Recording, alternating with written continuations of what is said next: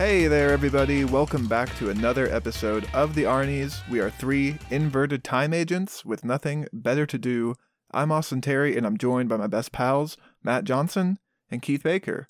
Matt, how you doing? Oh, I'm doing well. This is actually, I was thinking about this earlier, this is kind of an exciting episode because just with the timing that we started this podcast back in like late June, and of course with COVID going on, we haven't really been able to talk about newer movies. Obviously, we did like a Star Wars deep dive series, and we've talked about what we can, but this is our first big kind of new-ish 2020 movie, so I'm kind of excited to talk about it because there's a lot surrounding this movie, and there's certainly a lot to talk about, and a lot to break down. So I'm excited. This is going to be a fun recording. So Keith, got to bring you in as well. How are you doing? I'm doing good. I think I might have told you guys before, I did not watch any trailers, did not read anything about this movie before going into it. So I came into it pretty blind, not knowing what it was about at all. It confused the shit out of me. I have no idea what was going on the entire time. Yeah. I do like time travel movies, even though this is kind of half time travel and half more just action. What the hell is going on chronologically? Can't really tell. I think this discussion, I'm going to be asking a lot of questions to you guys. Hopefully you guys can answer it, but maybe you won't be able to. We'll see. I don't know. Yeah, I think that's good you've got questions, Keith, because I think the whole world has questions about this movie. Audience members, welcome. We are, of course, discussing the new Christopher Nolan movie, Tenet, today. However, before we get into that movie discussion, guys, I think we've got a little bonus series going on at the moment that we've got to tell the audience about. That's right, Austin. We do have a bonus series still going on. We are still currently reviewing The Mandalorian Season 2. We have one episode left now. The finale is coming up. But before we get into the main podcast, Matthew? I hate this transition. I hate that I have to do this because you guys force me to do things that I don't want to. Look, we reviewed Season 2 of The Boys. I get it. We called it The Boys Talking the Boys. Did it make sense? It certainly did. And then we got pigeonholed, everybody was like, hey, when's the next Talking the Talking coming? And I was... hold on. You pigeonholed yourself because you came up with The Boys title. And then you said, when we do a bonus series, we should keep that name. No. So then the only thing we could come up with is the current name for the Mandalorian bonus series, which is... Austin, wait a minute. Hold on. I never did that.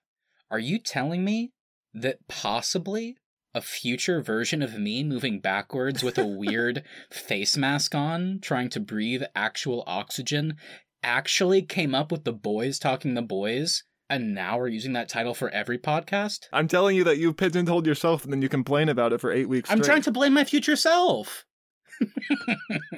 Anyway, people, regardless of whether it was past Matt or future Matt that came up with the actual title, yes, we are the Mandos Talking the Lorian, and as Keith said, this is a big week. The end of the year is here, which means everybody's trying to get all their TV, all their movies, everything they're trying to release, and the finale of The Mandalorian Season 2 comes out this Friday, which means you can expect our full review, breakdown on Season 2, and the finale episode itself on Sunday. Well, the finale, of course, will be in the future, but let's stay in the present for now. Today, we'll be discussing what may be the most entertaining and confusing movie of the year. It's time to talk about the latest thriller from Christopher Nolan, Tenet. Due to COVID, of course, this movie was just released to streaming worldwide. Matt, we've got a little time travel spy saga epic on our hands. Give us some thoughts so we can get into it. Oh, yeah, I guess I was unlike Keith. I certainly saw a bunch of trailers for this movie, and I guess, based on timing, I definitely saw trailers for this back when theaters were still a thing. I think the last movie I saw was like Birds of Prey or something back in February. Anyway, the point being, I was excited for this movie. As I've talked about in, I think, our overrated movies episode, I was such a big Chris Nolan fan. The Prestige, Memento, the Batman films, except Dark Knight Rises, are some of my favorite movies ever, and just I think are the best. And since 2012, The Dark Knight Rises, he's kind of been on just a personal, I'm not talking about him, I'm talking about just my thoughts, kind of like a personal downhill trajectory. I certainly don't like Dark Knight Rises. I was a little bit disappointed with Interstellar. It did not hit me the way I had hoped. And Dunkirk, similarly. I thought it was so well made, but I just did not vibe with the story and characters. So I was really hoping that, with Tenet, because those first trailers gave me such an Inception vibe, which was the last movie of his that I loved. And that was, 10 years ago now, back in 2010. So I was hoping that I would feel the same way. And unfortunately, it kind of feels like his streak for me has continued. I think the filmmaking is exceptional. I think we have some amazing visuals, but it just seems like for whatever reason over the years, he's decided to kind of disregard character, relationships, development in favor of just really fucking cool visuals and action sequences, which they certainly earn their place and they're important. But yeah, for me overall, it doesn't work so well whenever you make another 2.5-hour movie and I'm supposed to care. So unfortunately, this one was not a big hit for me. Keith, I'm going to come to you now. This movie, like we said, is on streaming. However, it is $20, which is a little bit more than what a movie ticket would cost you. So what do you think? $20, is this movie worth the price of admission? No. Non-spoiler, of course. Spoiler and non-spoiler, no. As Keith says. No, I don't think it is. I mean, it had some cool concept in there, but to me, after we broke down the our soundtracks, actually, it kind of brought this up. Christopher Nolan has a underlying theme with his movies, with his soundtracks, and the way they, I guess, play along with the theme of the film. And I guess this was Hans Zimmer again, right?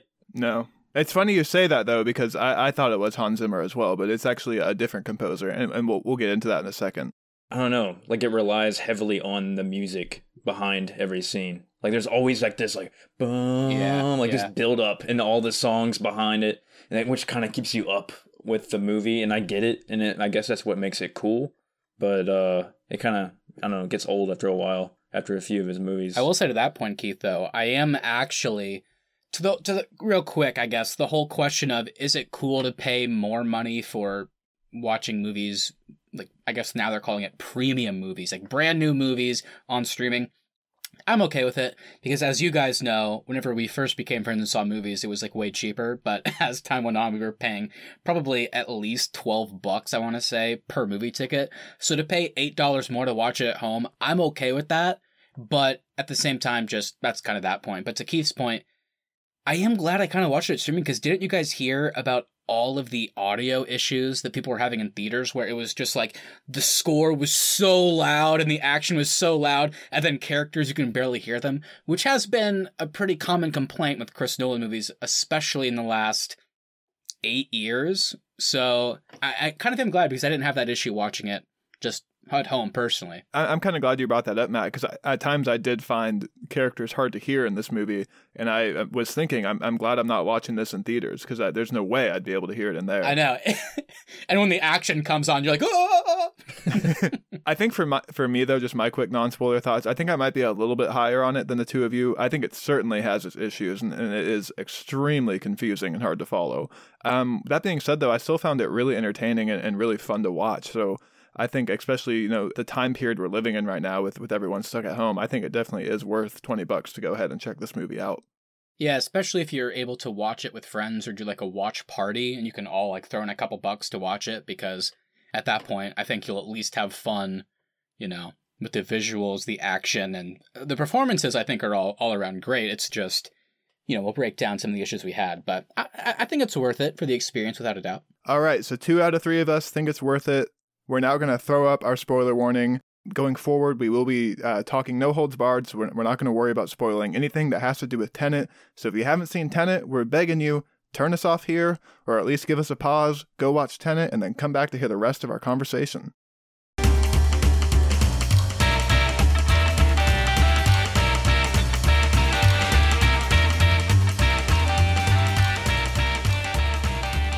All right, so let's go ahead and run down our cast and crew here. This film is, of course, written and directed by Christopher Nolan. It is scored not by Hans Zimmer, Keith, but by Ludwig Göransson. It stars John David Washington as the protagonist, Robert Pattinson as Neil, Elizabeth Debicki as Kat, Dimply Kapadia as Priya Sine, Aaron Taylor Johnson as Ives, and Kenneth Baran as Andre Sator. And of course, since this is a Nolan movie, there is definitely a cameo by Michael Caine. And it is just a cameo. Yeah, I would say for this movie, for the cast, my two favorite characters were John David Washington's character, the protagonist, and Kenneth Branagh's character, Andre. You just like I said Andrea. Andrea. Well, I gotta leave that in now. Yeah, you know what? I this might be my biggest positive for the movie. I'm looking through the cast as well. I don't really have a favorite. Now, are there characters that are better than others? Sure, but the performances I think are all around really solid. I think John David Washington as the lead was great. I loved Robert Pattinson, had like a really fun, just cool role. Sir Kenneth Branagh was obviously great. His Russian accent, is it good? Who gives a fuck? I had a fun time. He's great. Elizabeth Debicki, I thought, gave a really solid performance. I mean, everybody was really good in it. I just, like I said, I think there are certainly characters that are better than others, but at the very least, the performances were solid all around. Let me just say on his Russian accent, I found myself laughing a couple times because there was points where he was talking where I actually couldn't tell he was talking because his lips were just like staying closed the entire time he was talking. He was like, is he saying something? Yeah, I couldn't tell either. I mean, at times he just sounded like a Brit, like he actually is. And Aaron Taylor Johnson, another great actor who plays Ives, who's not in the movie that much, when he's introduced, he's like extremely British. And then towards the end, I was like, is he American in this scene? Like, I thought he was Scottish. He was all over the place. I mean, it was odd. So some of the accents were a bit weird, but you know what? I have fun with that kind of stuff, so it's all good. Like you said, I mean, the whole cast is great, Matt. John David Washington, for sure, is a standout in the lead. But for me, man, this might be Robert Pattinson's best movie. I loved him every time he was on screen, and I got to say, I'm even more pumped for him to be the Batman now after this movie. Yeah, he got to play. I know it's a simple word, but he was just fucking cool in this movie. He got the cool role, you know? Like, he was kind of the guy that knows way more than he's letting on, so he kind of just gets to be kind of a sly and fun and slick, and yeah, he was a joy to watch, for sure. I had a fun time with that. So let's go ahead and run down a quick little plot summary. Matt, give me your little elevator pitch for the plot of this movie. I'm gonna try. I don't know how this is gonna turn out. So let's hope everybody is on board and understands. So here we go. I think I've got it. So there's this CIA agent, right? And for some reason, they thought it'd be cool to just call him protagonist, which was really dumb as fuck in my opinion. And he dies, and he joins an organization called Tenet. Wow. He learns of bullets, which are inverted with, entropy, and that allows them to essentially travel backwards through time, right? And apparently you can do this with anything, just so people know. So the Tenet scientists are afraid that there is this weapon in the future that can wipe out the past. The weapon is essentially called the algorithm, and there is one piece missing that we need to find. So the protagonist and his new partner, Neil, begin tracking the bullets, and they end up finding this arms dealer named Sator that is involved. In doing so, they also recruit the help of his wife, Kat, who doesn't love him, wants to get away, so it's kind of this just perfect marriage of convenience, if you will. The protagonist offers to help Sator steal a case of plutonium, and during that heist, they discover they are stealing the final piece of the algorithm, actually. And afterwards, they are ambushed by Sator, but this time, he is inverted himself, right? So this leads us to the second and third act, where Kat reveals that Sator is dying and intends to take the entire world with him through the use of the algorithm, since it is tied to him through a deadman switch. The Tenet forces all converge and track down the algorithm and run a temporal pincer movement, which is a really cool title that they said a bunch, which always got me pumped, and they assault the bomb site. During the assault, Neil and the protagonist are able to retrieve the algorithm and disable it, which allows Kat to safely kill Sator, and the protagonist at the end realizes he is actually the future founder of Tenet. Whoa! I don't think I could have done it any better myself. Nice job on the plot summary. I didn't understand anything I said, but I loved every word. Well, let's just jump right in now. Let's get into our roundtable discussion. Who wants to kick us off today? All right, let's get into this. So, it should be no surprise to anybody that this is dense. I don't even know where to start, to be honest. I just feel like this is one of those weird instances where either I didn't follow most of the movie, or I have to watch it like 12 more times before I can actually understand it. And, it's cool to reward multiple viewings with something, but for me, the primary goal is always to entertain, and it shouldn't be so dense and confusing that like you can't at least pick up on most of the basics of what's going on a first viewing. And I just felt too confused, I feel like, for a movie that's 2.5 hours long, and because of that, I don't think I can give it a glowing review. Just for comparison with previous Nolan films, Memento and Inception are really child's play, I feel like, compared to this. Those took really basic plots or concepts. Just like with Inception, it's just the concepts of dreams. Memento, it's just a pretty basic thriller plot. They just tell it backwards and kind of with different cuts that tie together in fun ways. And they did something really complex and layered with them, which is cool. Interstellar, for me, kind of cranked it up with a bit more of a tougher subject matter, since obviously not everyone knows everything there is to know about space and black holes and time, etc. But Tenet takes the concept of inverted entropy and faux time travel and pairs it with a super, super complex and confusing spy plot, which, as we know, can be notoriously hard to follow just on their own. And on top of that, the characters also feel super subdued compared to other Nolan films. At least we really get time to delve into characters and their interpersonal relationships and stuff like Inception and Interstellar, which are certainly a bit more dense and confusing than others. And here, everyone just seemed a bit distant from each other, and whenever they do try and put them together and advance their relationships, it didn't really work for me. So that's kind of where I'm at with this one. I think the only point I'm going to disagree with you on there is your character's point. I love the way the protagonist and Neil interact. I think those two play off of each other nicely. They don't have very much development to do throughout the movie, but I don't know that you really need that from their characters. Like, they're both just supposed to be these time-traveling spies, basically. The relationship between the protagonist and Kat is a little bit harder because I don't think they're supposed to be like in love at the end of the movie, but I think they're at least supposed to care about each other enough that they're willing to make some hesitations on their missions. So I think everybody here gives a great performance, and maybe I'm tying that too much with the characters themselves. But I found all the characters here really interesting and compelling. I did too. I thought all the characters and all the actors played them great. I just was confused with the story. I just was not following it from the beginning. I think maybe I need to go back and, like you said, man, I think it might have to be like a 10-time watcher for me to really get what's going on. I think for this movie, I think they need to have a disclaimer at the beginning that subtitles are a must. Because my wife and I were watching it together, and halfway through, we were both like super confused. We weren't following what anybody was saying or where the plot was going. And then we turned on subtitles, and that made a huge difference because you could actually read what they were trying to tell you, and I felt like it was way easier to understand the characters too. Well, yeah, you're braver than I am, because I watched the whole thing with subtitles, and I still didn't really understand what was going on. I think since we're in spoiler territory, we can talk about it, but yeah, I liked the protagonist and Neil, I don't know, what you'd call it, interplay, I guess, as well.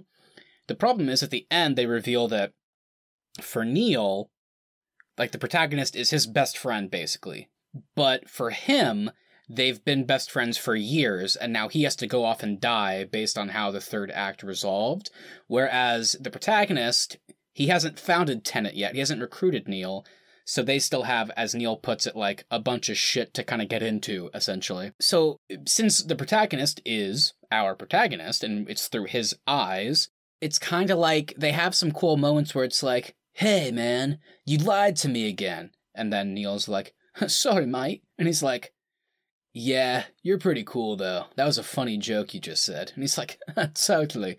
And then they just do like a high five. And it's like, okay, that was fun, I guess. But it's like, I wish there was more. But then at the end, it's like, okay, I get why there's not more.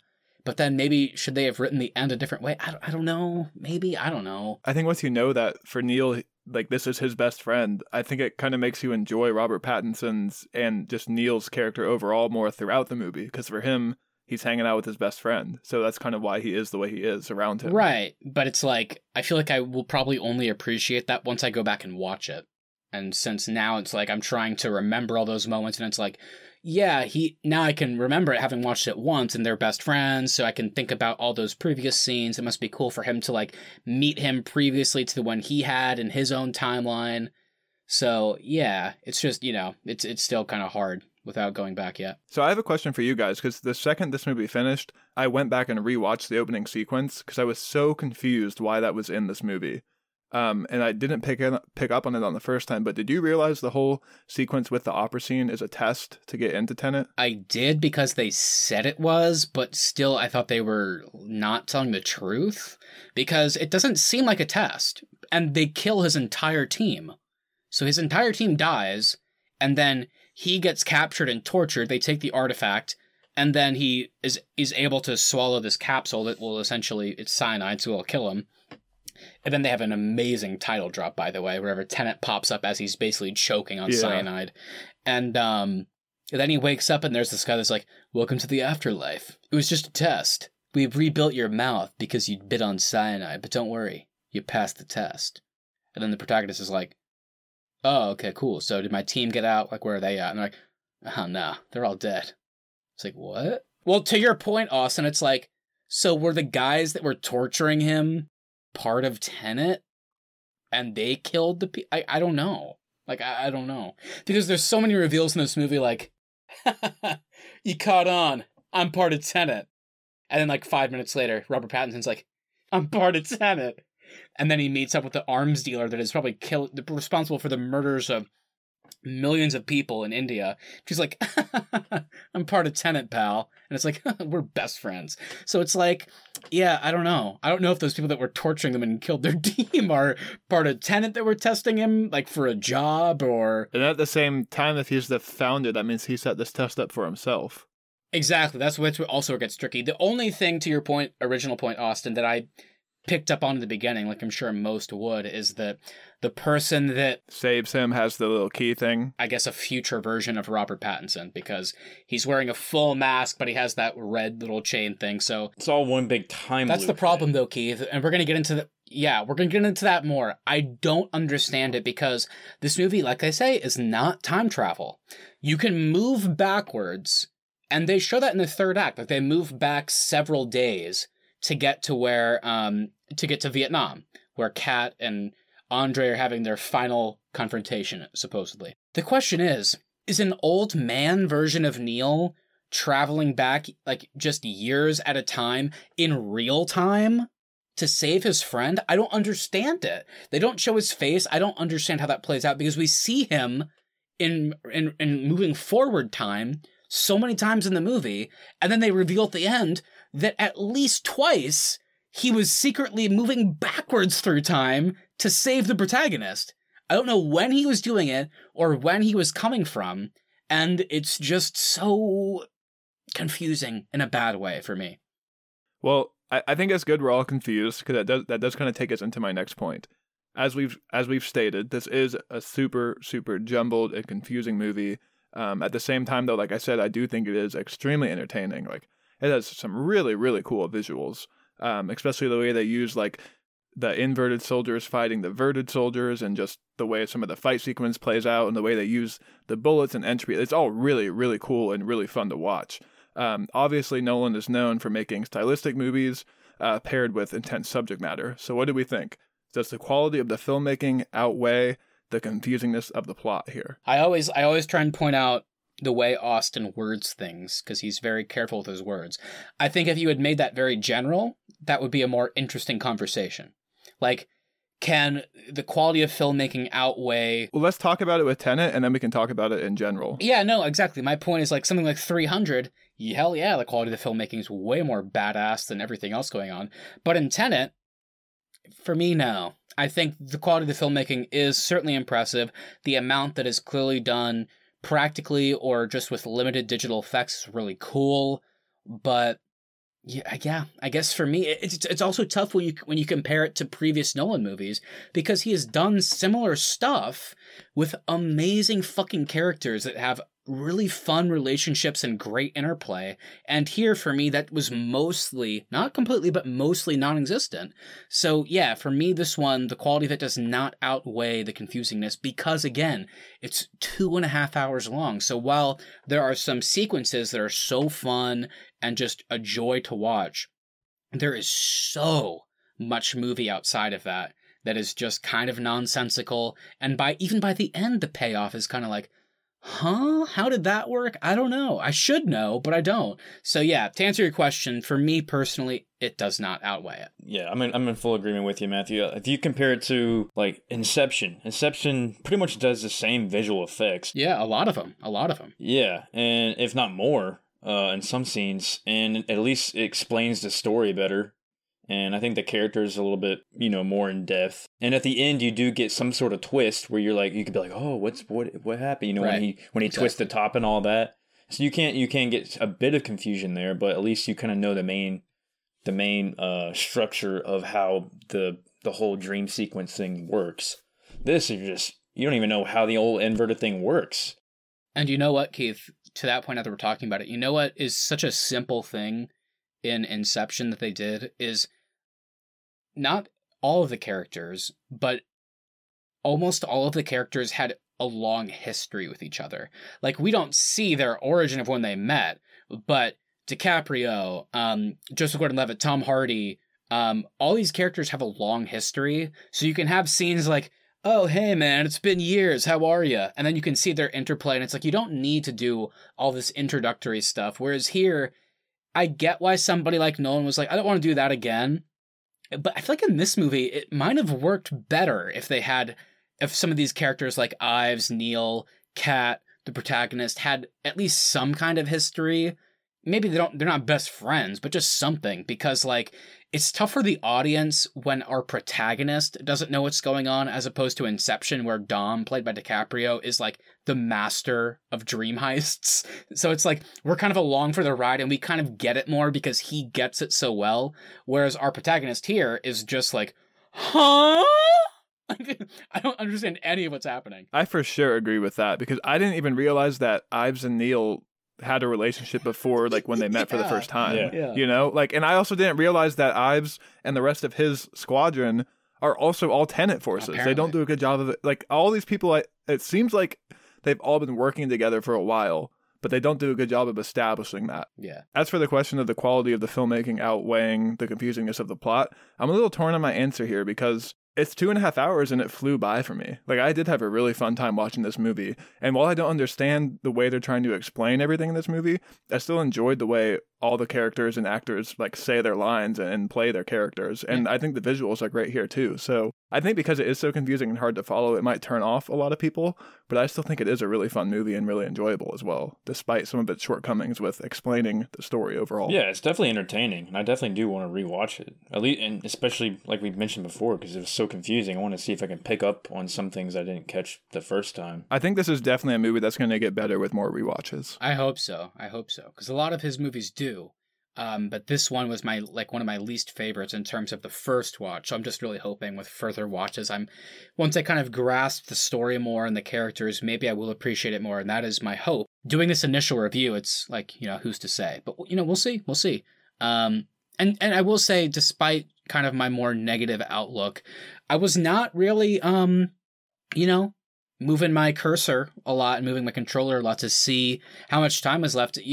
While it did feel long, I was engaged enough to be like kind of along for the ride and engaged enough to be like, okay, what's happening, and trying to figure it out, that it didn't feel like 2.5 hours, which is certainly a compliment, because as you guys know, once we pass that 2-hour mark for a lot of people, myself included, it's like, all right, you really got to sell me on why all these scenes are in here, because that's a lot of time for a movie. And I was even rewinding at portions I did too. of this stuff, and it still felt like it went by fast. Yeah, I rewound a couple of times just to be like, wait, what? I need to hear that one more time. So yeah, it was 2.5 hours, but it probably took me 3 like fully to get through.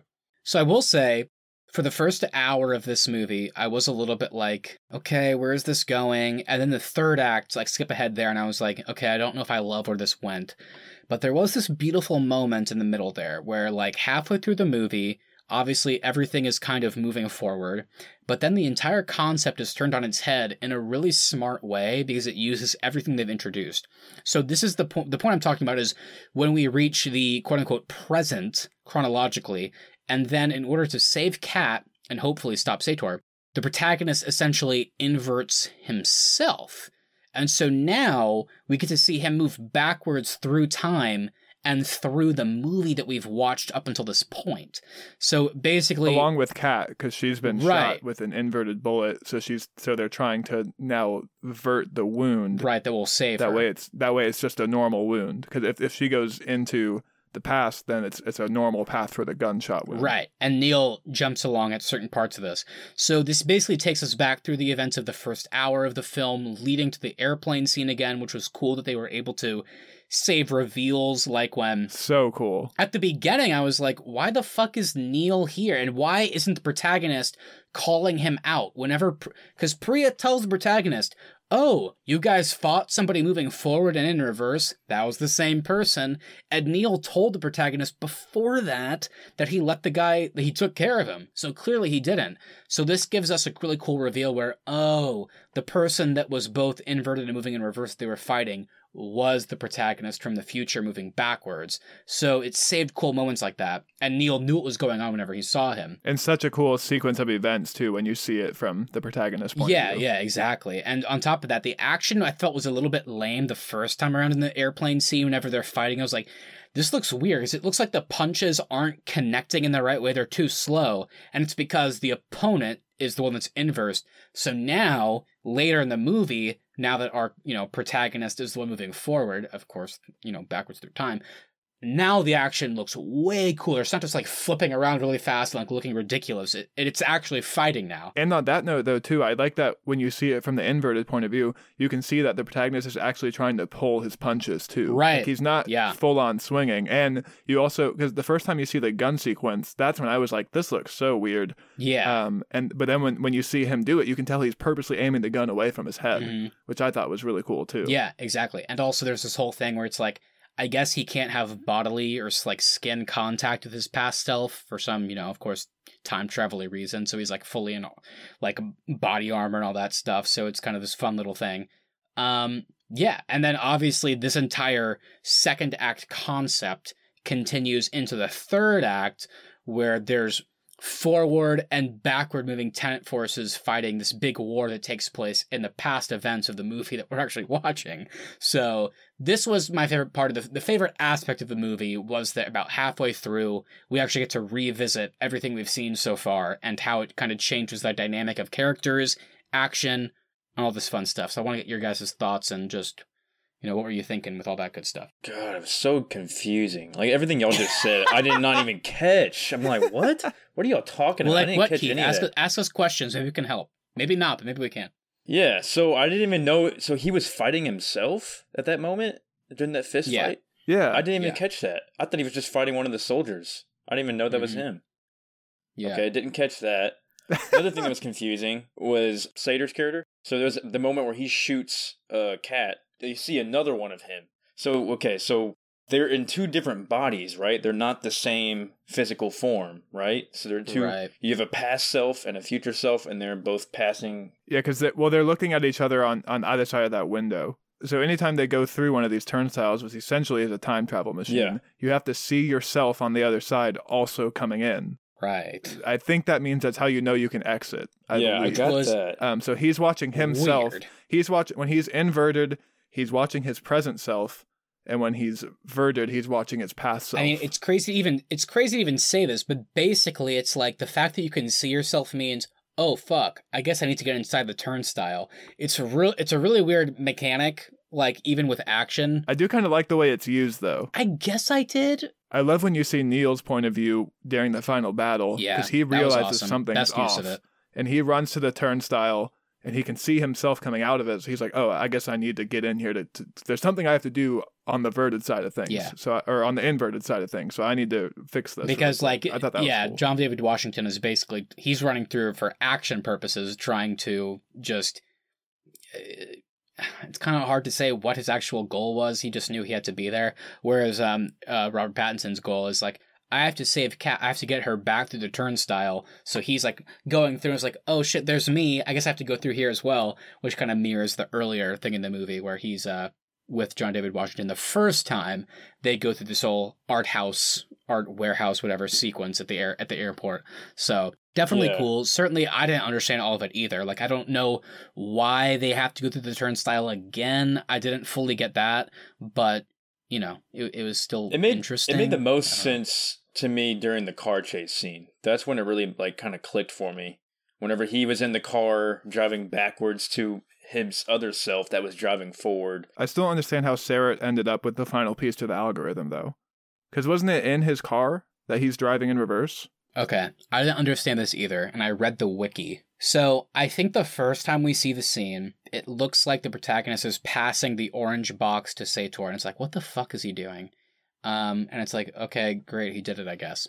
Then later, after he's moving back through time, and I agree with Keith, to me this was the best use of it, because it's like, okay, he has to specifically go back to find out information, which he can do, because it just happened. See, I thought this was the worst use, because I just found this whole sequence of events so confusing. Definitely was confusing. It definitely was confusing. So all I kind of gathered, and then like reading a little bit, is he finds the box, right? And it's empty. So it's like, okay, why is the box empty? And then he gets in the car at some point, and he's driving, and then the little plutonium thing is flying around. In his car. Yeah, so the implication to me was that original protagonist passed Sator the orange box, but he had taken the plutonium out. And I don't know if we saw that the first time as the audience. And he passes him the box, I guess, just to buy time. And then later they open the box like, shit, nothing's in here. They just toss it out the window. So then inverted protagonist can find the box. Oh, it's empty. And then eventually they end up with the plutonium thing through the car. And then, of course, the car that inverted protagonist is driving is the one that inverted Sator crashes in and causes him to crash. And that's when it almost kills original protagonist whenever they're driving originally. Like, oh shit, there's a car crashing at us. And that's our inverted protagonist is in that one. And he almost dies via fire and ice in that scene. Yeah, because when you're inverted, fire adds cold effects. Which seemed like just a dumb thing to add. I get what they were going for, but it just seemed like Robert Pattinson's like, you know, when you're inverted and you could die by fire, you actually die of hypothermia. And it's like, that seems like a stretch. But what about the oxygen thing? Why can't they breathe inverted? Whenever you're inverted, apparently, you still need normal oxygen. No, it's the direction of air that your lungs are breathing. So when you're inverted, your lungs are breathing in a different way. Aren't they still breathing in and out, though? I mean, it's still the same way. But I think the air particles are flowing differently when you're on that side of things. you're on that this side movie, of things. man. I wish we could ask Christopher Nolan a question. Hey, Christopher, whenever they wear the face mask, is that because they're on the other side of things? And he's like, what the fuck? I don't know a different way to describe it, dude. I have no idea. I'm not going to pretend I don't know. I had no idea why they even had those on. I thought that at one point they said, oh, you need normal oxygen, so you have to have this. But I still didn't understand it.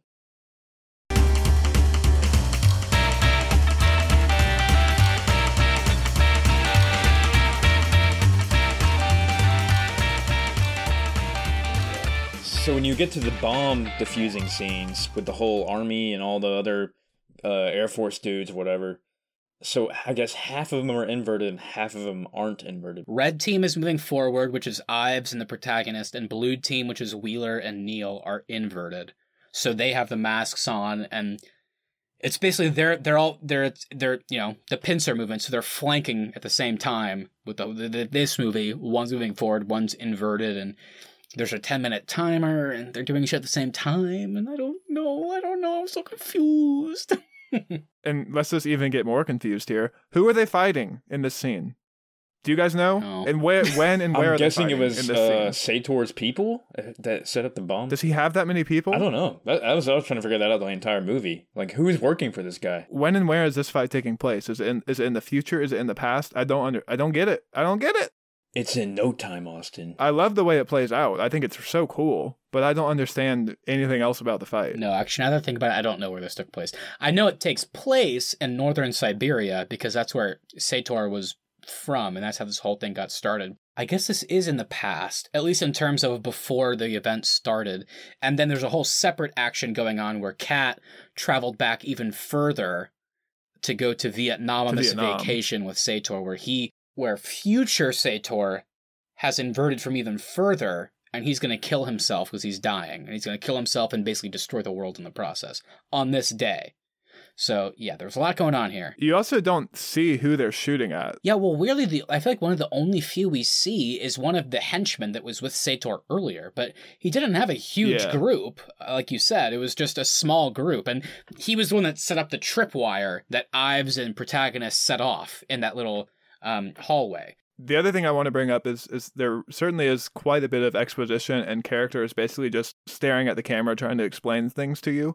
In Nolan movies, for me at least, usually there's a point in the story where everything clicks in a way that's really satisfying, especially like around the third act. And I kept waiting for that to happen. Like, even though I was confused in the first two acts, I was like, it's okay. It's a Nolan movie. At some point, it's all going to make sense. And I just never really had that aha moment in this movie. What about you guys? Did you get that same satisfaction, or are you on the same page as me? I think they tried multiple times, but I just don't think they nailed it. Because it was always like shrouded in dumb shit. Like whenever it's like revealed, oh wow, our main villain Sator is he is going to kill himself, which will set off the dead man switch, which will destroy the world. And it's basically the follow-up to one line from earlier when he was like he's like, if I can't have you, then no one will.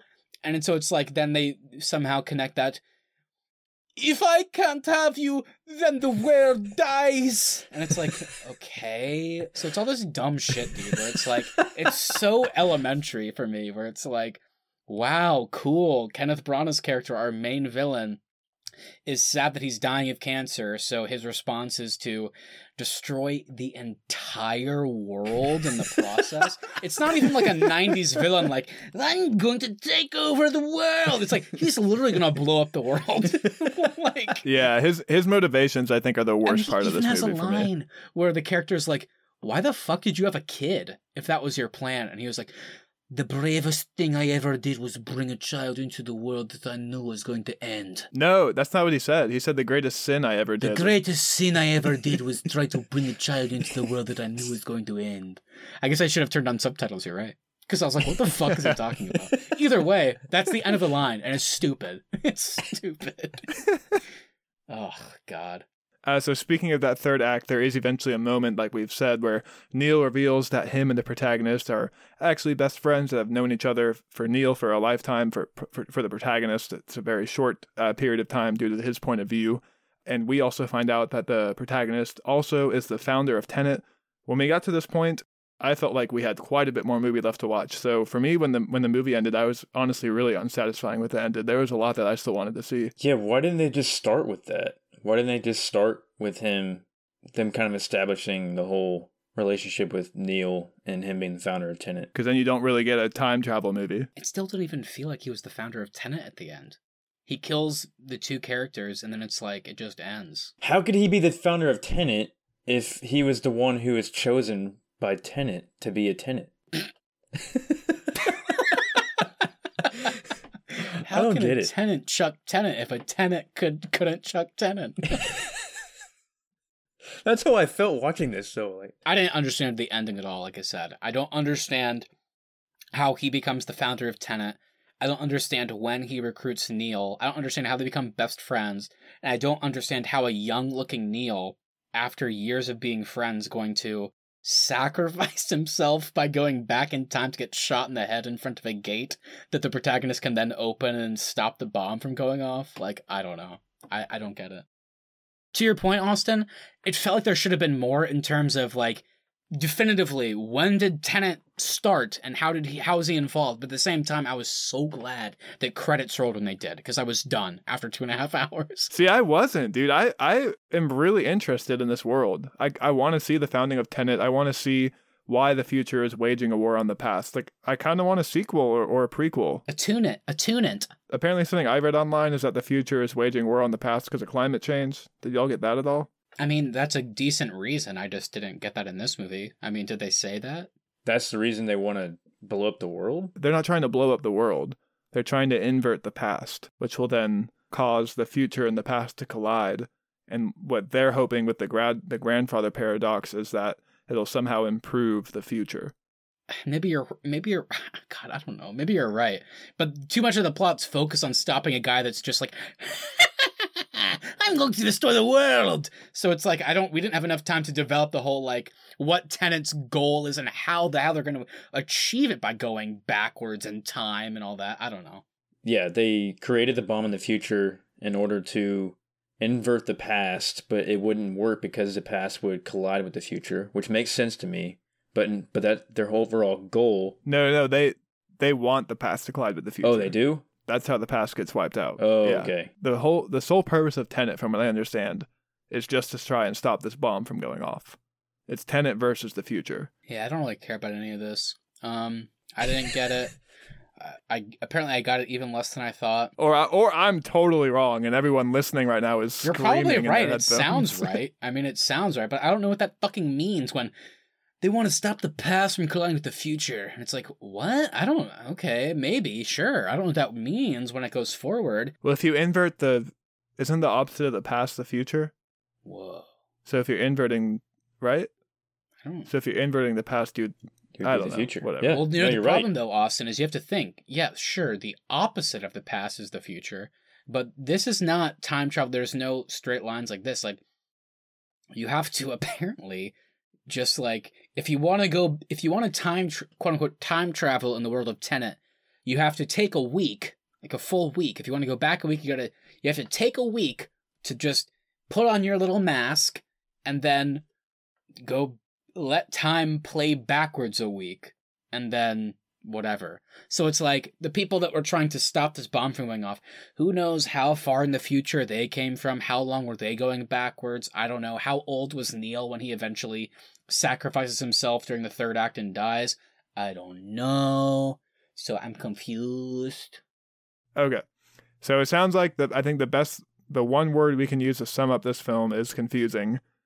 What do you guys think? Are you on the same page as me? Do you want a Tenet 2 or a Tenet prequel? Do you want to know more about this world, or do you just never want to see this world again? Well, I feel like a prequel would also be a sequel, since it's all inverted and everything else. I don't know. Yeah, I don't want a prequel. I mean, I guess maybe a sequel, because weirdly a sequel to this movie would probably give us some of the origins of the important stuff, like the actual organization Tenet. That's why I said prequel. Right, so it's like a weird thing where they're kind of the same, but it's like a direct sequel to this movie would tell us how the protagonist starts Tenet, I guess, and how he recruits Neil, I guess, and then maybe actually ends with a Neil we care more about sacrificing himself, and it's like, oh wow, that's actually interesting, and maybe we actually understand more of how they operate, what their actual goal is, and how they're enacting it day to day. So that could be interesting, but also just on, the flip side, if we never get anything else, which is what I assume will happen, I'm totally fine with that, just because, I certainly didn't love this movie. I had a fun enough time watching it. I was confused for a lot of it. I probably need to give it at least one more watch at some point to see if I understand it better. But if we never get any more in this world, I don't care. It's similar with Inception. I mean, we heard for years after Inception, oh, there's gonna be a sequel, a spin-off movie with Joseph Gordon-Levitt and Tom Hardy's characters doing their own mission. I was like that was talked about for years, and it's like, oh, that'd be cool. So I feel like a lot of Nolan stuff is like, there's talks, maybe we'll get something. But so I wouldn't be surprised if, like, over the next year or so, maybe we hear about a potential spin-off or sequel that we never get. So, we'll see. If we get it and the action's cool and the visuals are dope, I'll watch it, but I'm not holding my breath because I didn't love this one. So we'll see. Yeah, I kind of am holding my breath. I really thought this was a cool, interesting movie. Certainly confusing, but I do think Nolan established a pretty interesting world that I want to learn more about. So I would definitely love to see a sequel. You know what? Speaking of holding your breath, you know what actually the best scene of this movie was? It was the art heist, whenever they were holding their breaths when the gas was coming in, and then they were lockpicking the doors. Cool. And then, like, taking breaths in the hallways, and then lockpicking the doors, and then taking more breaths. I was like, oh, this is really cool. That was the best this movie got for me. Nolan loves his heists, man. I think he does a heist in every movie, almost. I think you might be right. All right. Well, we gotta get out of here. So, of course, we need to do the Arnie's Podcast Awards. If you're new this week, this is a segment where we give an award for anything in this episode. Keith, he may know the rules this week, he may not. Keith, go ahead and start us off today. My award goes to two people from this movie. It is the Harry Potter Callback Award. Goes to Ken Burano. He played Gilderoy Lockhart. Well, he played Gilderoy Lockhart. Gilderoy. Gilderoy. He played Gilderoy Lockhart. And it also goes to Robert Pattinson, who played Cedric Diggory in The Goblet of the Fire. Nice call, Keith. Nice call. Austin, do you have any pressing awards you want to give out? I do, and my award this week is actually for an impressionist. Oh. I'm going to give the best Hans Zimmer impression to Ludwig Göransson, because Keith and I both thought Hans Zimmer scored this movie, and we were shocked to learn it was not him. That's a good one. That's a good one. Matt, go ahead and close us out today. What do you got for us? So my award today is going to go for the most unnecessary plane crash. Now look, I love practical effects. I love Dark Knight Rises. They open and get to see that plane flying and Bane take it over, break the wings, they catch all that fun stuff. Did we really need to see, like, an actual plane just, like, slowly crash into a hangar? Was that cool to anybody? I don't know. Maybe it was. I thought it was pretty sweet. Well, there you go. I liked it. There you go. Austin thinks it was pretty sweet. But for me, I think, you know what? Put that plane in the air. You know what I'm saying? Let's get it in the air. Instead, it just slowly runs into a building. And that, for me, deserves the most unnecessary / lame plane crash award. Alrighty, well, everybody, that's going to do it for us today. Thank you so much for listening. If you enjoyed this episode, please make sure you hit that subscribe button so you never miss any of our upcoming content. Also, if you wouldn't mind sharing us with a friend, that really is the best way to help us to continue to grow the show. At The Arnies is our social, and thearnies.media is the website. We'll be back on Tuesday for a bracket to decide the best holiday movie. Alright, guys. Like I mentioned at the top, we are at the official end of the year. Our first year for the Arnie, so it's fun stuff. Like Austin mentioned, we have our amazing holiday bracket episode. What is the best holiday movie? Fair question. As we talked about, we also have the Mandalorian Season 2 finale review coming soon. We're going to be before the year ends. We also have a review of Wonder Woman 1984 coming. And I think this is the first time we're talking about it. On the 31st, aka the last day of the year, we will have the Arn Academy Awards, the first annual. We will be talking about what content deserves an award and what might not deserve an award. We'll see what happens. Either way, it's going to be a fun time. Only a few episodes left this year, so keep an eye out. Yeah, so check us out on Instagram. Feel free to direct message us your thoughts on this episode and our upcoming episodes. We got the best holiday movie bracket coming up, so send us any movies you think should have made the list, or if you agree with any of the movies that did make the list. Someone explain Tenet to us as well. Yes. Shoot us a message. Tenet, explain it to us. I don't understand. Please give us When your does thoughts Neo on Tenet. kill himself? Tell us if you got it, if you know all the pieces to the puzzle, because I sure don't. Tell me if I was wrong, too, because I thought I had it figured out, but maybe not. You know what? Actually, I have a secondary award. My secondary award today is going to go to Austin for the most realistic but potentially wrong explanation of Tenet that I have heard. I gotta be honest, everything he could have said could be without a doubt completely wrong, but it sounded so convincing that I believe it, Keith. Whenever he talked about the past colliding with the future being like what they're fighting against, I was like, oh fuck, that sounds pretty cool. Now, did I understand it? No, but let's hope he's right, because it sounds cool.